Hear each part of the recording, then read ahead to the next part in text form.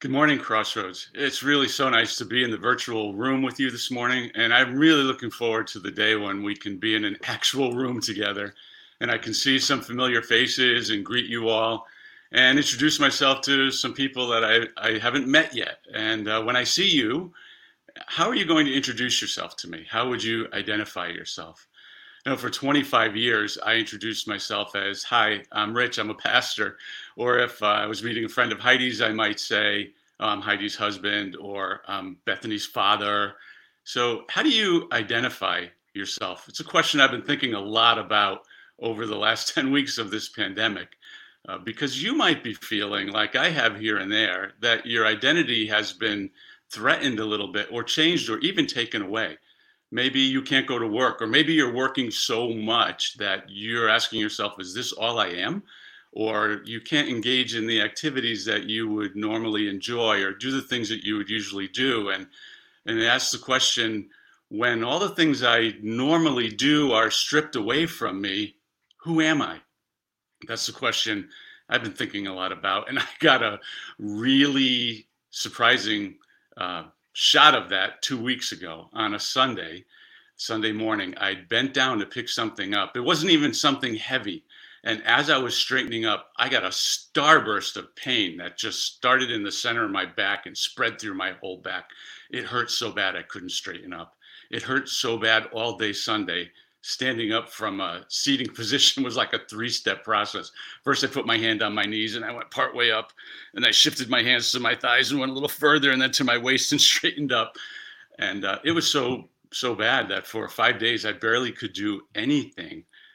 We had a flood in our house downstairs not too long ago, and I've been replacing sheetrock and taping and sanding, and I'd gotten it all ready to paint. And that was my plan for that week. I was going to paint, but my back hurt so bad I couldn't even lift a paintbrush. And so for 5 days, I was really grappling with this question, who am I if I can't do the things I'm good at, if I can't do the things I like to do? I couldn't cook, I couldn't ride my bicycle. One day I wanted to sit in the sun, and I had to have my daughter put a chair out in the sun for me so I could hobble over to it and sit down. And uh, it was hard. It was hard for that week, those 5 days, just thinking, when everything I'm used to is stripped away, who am I? So that's the question I want to help you answer today. When all the things that you normally do, that you normally identify yourself as or with, are taken away, who am I? And of course, the Bible has a great answer for that. It's in First John. The Apostle John wrote 4 books of the New Testament. He's not John the Baptist, he's the other John. He identified himself as the disciple that Jesus loved. He wrote the Gospel of John and 3 letters in the New Testament. This is the first one, First John. In the 3rd chapter, he writes, "See what great love the Father has lavished on us, that we should be called children of God. And that is what we are. The reason the world does not know us is that it did not know him. Dear friends, now we are children of God, and what we will be has not yet been made known. But we know that when Christ appears, we shall be like him, for we shall see him as he is."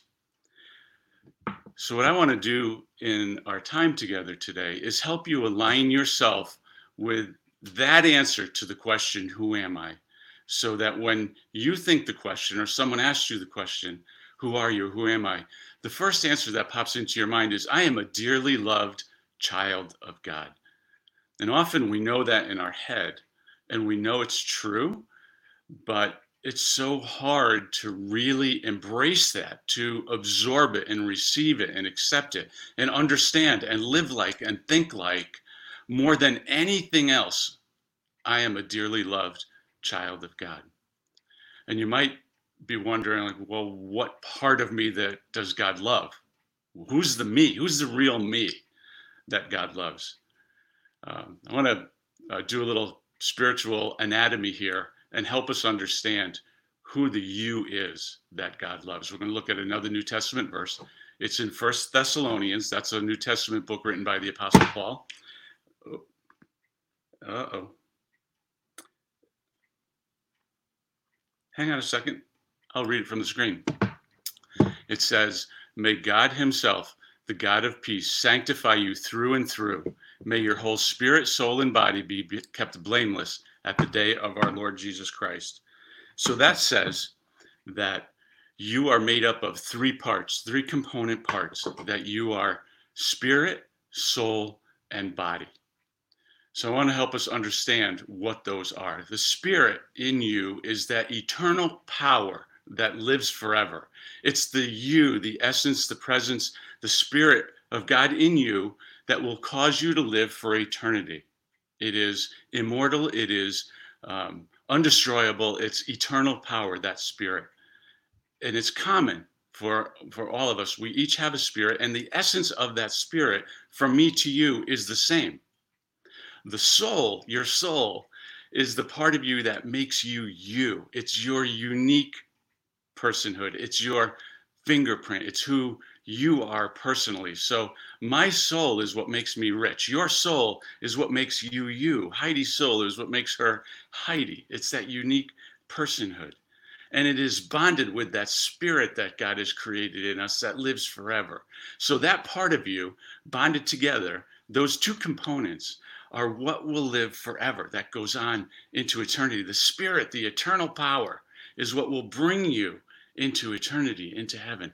But it will bring along with it, fused to it, you, your soul, your personality, your unique you.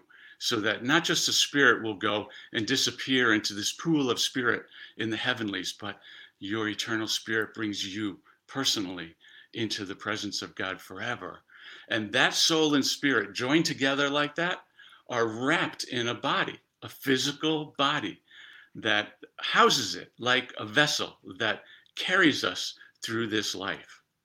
Now, these are hard concepts to really get our mind around because we live so much in this body that we lose sight of the fact that who we are in our essence is soul and spirit fused together. So I'm going to give you a picture to look at to maybe help you understand it. But I just want to let you know right at the beginning that this metaphor, like so many metaphors, will break down if you push it too far. I just want to take a basic concept and see if I can help you understand soul and spirit and body. So the summer's coming, and I love fresh corn. We get it from a local farm, and we'll have it when we barbecue, and it's just so delicious, isn't it? You steam it or grill it or whatever.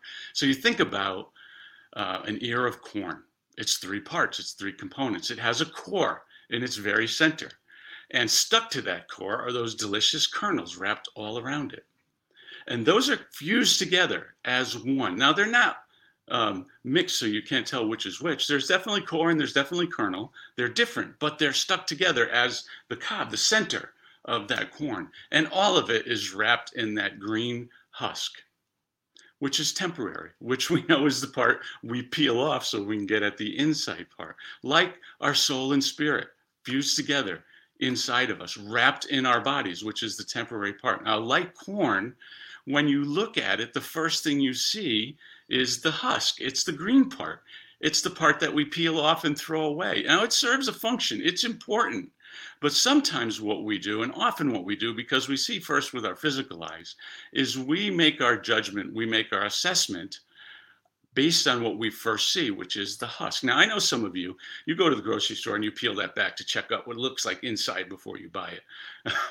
I do that sometimes too. But what I mean generally is that we get our first impression from what that husk looks like, and we make our assessments based on that. That's the part that's temporary. It's just like our body, and we do it so often with each other, and we do it with ourselves. We look at that husk, that physical body that we know is temporary. It's important, but it's temporary, and it will get peeled away someday. It will go back to dust that it was created from, and the eternal you, the soul and spirit, will go on forever. But we spend so much time looking at that husk in each other, and we make our assessments based on what we see and judgments based on what we see, and we place our value based on what we see, which is just the physical temporary husk that's going to go someday. Now, in our best moments, we press past that and we look to see the person inside that body, and we get to know the heart of the person, the soul and the spirit, and we love the essence there, that person. And we don't judge by what we see in the physical body. We love by what we know is inside that person. That's how God looks. When God looks at you, He doesn't see first our physical body like we do. We see with our physical eyes, we see first the physical body. But when God looks at you, he sees your soul and your spirit. And yes, the body matters. He created it. It's an unbelievable creation. We have been fearfully and wonderfully made. And this body is amazing. And we are supposed to take care of it and value it. But what we do in this life is we place all of our first value on it and too much value on it. And we forget about what's really valuable is inside. So now, if the corn picture didn't work for you, I'll give you a picture from the Bible. It's always safer to go that route anyway. Again, I'm going to go to a New Testament verse. It might be mixed up on the slides. It's 2 Corinthians 4:7. If we have that one. If not, we just take this slide down and I'll read it. 2 Corinthians 4:7 says, "But we have this treasure in jars of clay to show that this all-surpassing power is from God and not us." The Apostle Paul in 2 Corinthians 4:7 is talking about who we are, and he compares us to treasures in jars of clay. So in Paul's day, when this was written, a clay pot was a common vessel. Every household had them. They were different sizes and shapes and thicknesses, but they all served a common purpose. They put their food in it or put their things in it, and they carried things from one place to another. The clay pot had very little value except for its use as a vessel. But what they put inside of it was what gave it its value. And Paul in the Bible here is saying the same thing. We're like clay vessels. We're like clay pots, and we're common. Mine is like yours. It's made from the same temporary ingredients that your clay vessel is. What the treasure is, the part that God looks at and loves, is you, your soul, and your spirit. When he sees you, he sees your soul and your spirit. He sees a treasure. Never mind the jar of clay. That'll pass away. He sees you treasured and dearly loved. That's the part we lose sight of. I look in the mirror sometimes and I say, well, what's my value? Who am I? How can anybody really love me? But if I press past and remember who God says I am, who God made me to be, that when God looks at me, he sees a very valuable treasure, then I remember I am dearly, dearly loved. This is where I want to bring you to that other verse in 1 Samuel 16:7. In the Old Testament, the prophet Samuel was being called by God to anoint the next king of Israel. And he was sent to a family of a man named Jesse who had several sons. So Samuel went to Jesse's household, knowing that God would show him which one of these sons he should anoint as Israel's next king. And the first son he saw, probably the first one presented to him, was the oldest son, Eliab, Jesse's son Eliab. And he was tall, he was strong, he was handsome, he looked smart, he had personality, charismatic. Samuel looked at him and said, that must be Israel's next king. And the Spirit of God inside him said, nope, not him. And so they brought out the next son. Same thing. He was good looking. Samuel said, must be him. Nope, not him. Went through all 7 sons. And the Spirit of God said, not him. So Samuel said, do you have any other sons? And Jesse said, well, I have one more. He's like the runt of the litter. He's the youngest. I didn't think you'd want to see him, but I'll bring him out. And he brought David out. And God said to Samuel, he's the one. And that's where these words are quoted. In 1 Samuel 16:7, the Lord said to Samuel, do not consider his appearance or his height, about Eliab, for I have rejected him. The Lord does not look at things like people look at them. People look at the outward appearance, but the Lord looks at the heart. And David eventually was called a man after God's own heart. So when God looks at you, he's not looking at your outward appearance. He's not judging your outward appearance. He's not rating how much he loves you based on your outward appearance. God looks straight to the heart. And he acknowledges in this passage what we do. We just can't help it. We have to fight against it. It's our default. We take these physical eyes and we look at the physical person and we make an assessment. God says, I don't do that at all. That's not even part of how I function. When I look at a person, I look at their heart. And by heart, he means their soul and their spirit. So when God looks at you, He sees his soul, your soul and your spirit, and that's the you he loves. So when you ask yourself this question, who am I? When all these temporary things are stripped away, here's your answer. You are a dearly loved son of the Father in heaven. You are a deeply loved daughter of the Father in heaven. The me that God loves is my soul and my spirit. Now, the world wants to give us bent truth. The world paints a broken image of your value. The world twists it. The world lies. Your world will not give you the truth of who you are.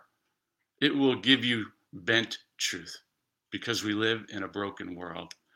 So I'm going to spend the remaining part of my time with you speaking truth to you about who you are. And I want you to listen. I want you to listen because you don't often enough hear the truth of who you are in God's sight. So I'm going to tell you, and you listen and take it in, because this is truth, not the other things you hear, because this is coming straight from the Bible, straight from the heart of God to you. And now, God, pour out your love through these words. You have been created in the image of God. That's what it says in Genesis chapter 2. God created you. You're not here by accident. You didn't just suddenly appear as a blob and develop into a human. You're here because God wanted you here. God created you in his image. Sometimes you might hear about your physical person, about your physical body. Oh, she looks like her mother. He looks like her father. Your soul and spirit resemble the Father in heaven. He made you in his image. You look like the Father. You resemble him. And he knew you before you were born. It says in the Old Testament that you were created in your mother's womb, and God knew you then. While your physical body was still forming, God saw your soul and spirit and loved you. That he knew all your days. They were written in his book before one of them came to be, and he rejoiced over them and the life he was giving you. He fell in love with you in the womb. Actually, I want to correct myself. You existed in his mind before that, and he fell in love with you then. The problem that we all came into is we were born into a broken world, and we all inherited a strain of sinful DNA. God couldn't live with that. He loved you too much. So he did a radical thing. He did an unbelievable thing, almost unexplainable. His love was so great for you. He sent his son into the world to take our sin upon him and to take that sin and nail it to the cross, to give us the hope of new life, to wash that sinful strain of DNA out of our lives through his blood. Jesus came to this earth and died for you. How much does a person have to love you to die for you? Is there anyone in this world who you think, this person loves me so much, they would give their life for me? That's how much Jesus loves you. The real you, the soul and spirit you that was tarnished with sin. Jesus came and eradicated that. And he says, come to me, I will make you clean. And that's just what he does. 2 Corinthians 5:17 says that in Christ you are a new creation. The old has gone and the new has come. That what God is doing, because he loves you so much, is he's spending this time that we're on this earth, while we live in this temporary body, encasing our soul and spirit, that he is recreating his image in you. He is changing you from glory to glory. Think about this for a minute. When God looks at you, he says, glory. When God looks at you, he says, glory, that's my son. Glory, that's my daughter. Michael, Gabriel, come here. Check out my son. Look at my daughter. I love her. I love him. He has been made in my image. She looks like me. I am restoring my image in her throughout her life. I'm changing her from this glory, look at this glory, to the next glory, to the next glory, to the next glory, until one day I can bring him into my mansion to live with me forever. That's how dearly loved you are. That's how deeply loved you are. God began a work in you that he promises he will finish, because you are his dearly loved child. You have a new DNA. You have a new inheritance. God calls you family. God calls you son, not slave. Daughter, not slave. God calls you a priest. Did you know that? The Bible says you now belong to a royal priesthood. God calls you a saint, because that's what he sees. He looks past this temporary going to the grave body, and he sees the eternal soul and spirit that makes you you. And he says, that's the woman I love. He says, that's the man I love. You are a dearly loved child of God. And I want you to remember that today. And we're going to sing that. Heidi's going to come back on, and she's going to lead us in a song that is going to remind us that we are dearly loved children of God by his amazing grace, because he chose to love us, not because we deserved it, not because he looked at us and said, that one's good looking, that one's strong, that one's smart, that one's capable, that one's able. It's because he looked at you and he saw soul and spirit, and he said, the one I made, the one I love,